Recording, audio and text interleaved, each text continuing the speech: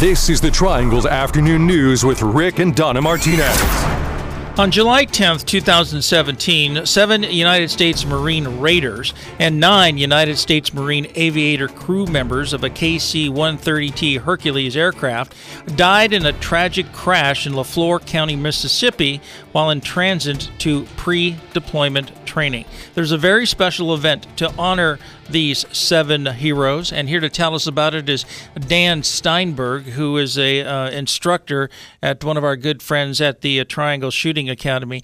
Mr. Steinberg, thank you for joining us, telling us what's happening to honor the memory of these 7 proud Marines, and there's also a Navy corpsman involved. Yes, sir. How you doing today? Pretty good. Good. Like you said, on July 10th, the C-130 that was carrying these Marine Special Operations operators crashed in Mississippi, sadly killing all of them. The tragedy is unfathomable, and we're conducting this 900-mile march in order to honor these men and to share their story.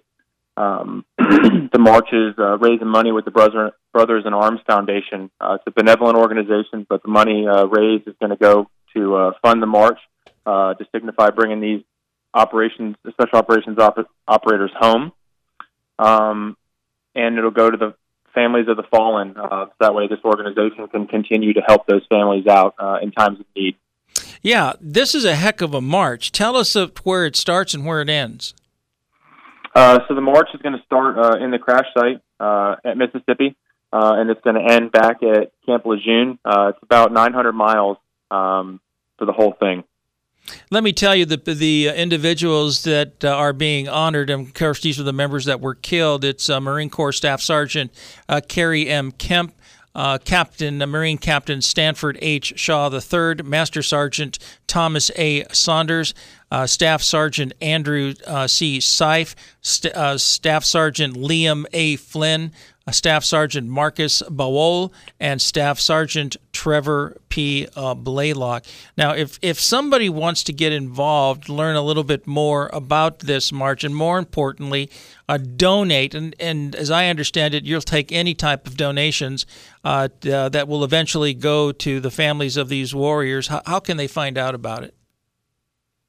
So the best way for them to be able to support this event and to donate to the families of these warriors, like you said, is ruckingraiders.com. They have a website there that will have all of our information.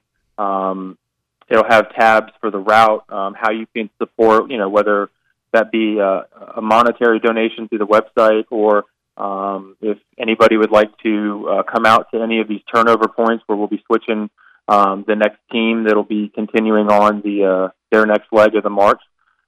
They can bring any kind of food items. There's a list of all that, and like I said, all the routes and the turnover points are listed on the website. They can also go on Instagram on Rucking Raiders or Facebook at Marine Raider Memorial March and look the event up there as well, or the Brothers in Arms Foundation.org.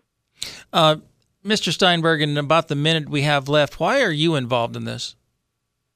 I'm involved because I've served with all these men, and to me, they're family, and their family is family.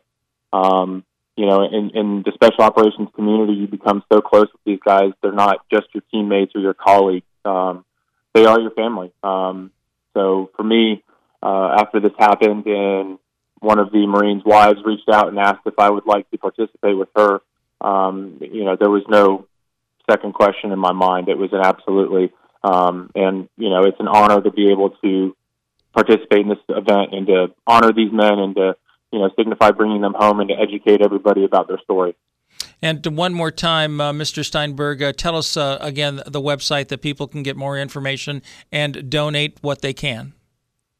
The website is ruckingraiders.com.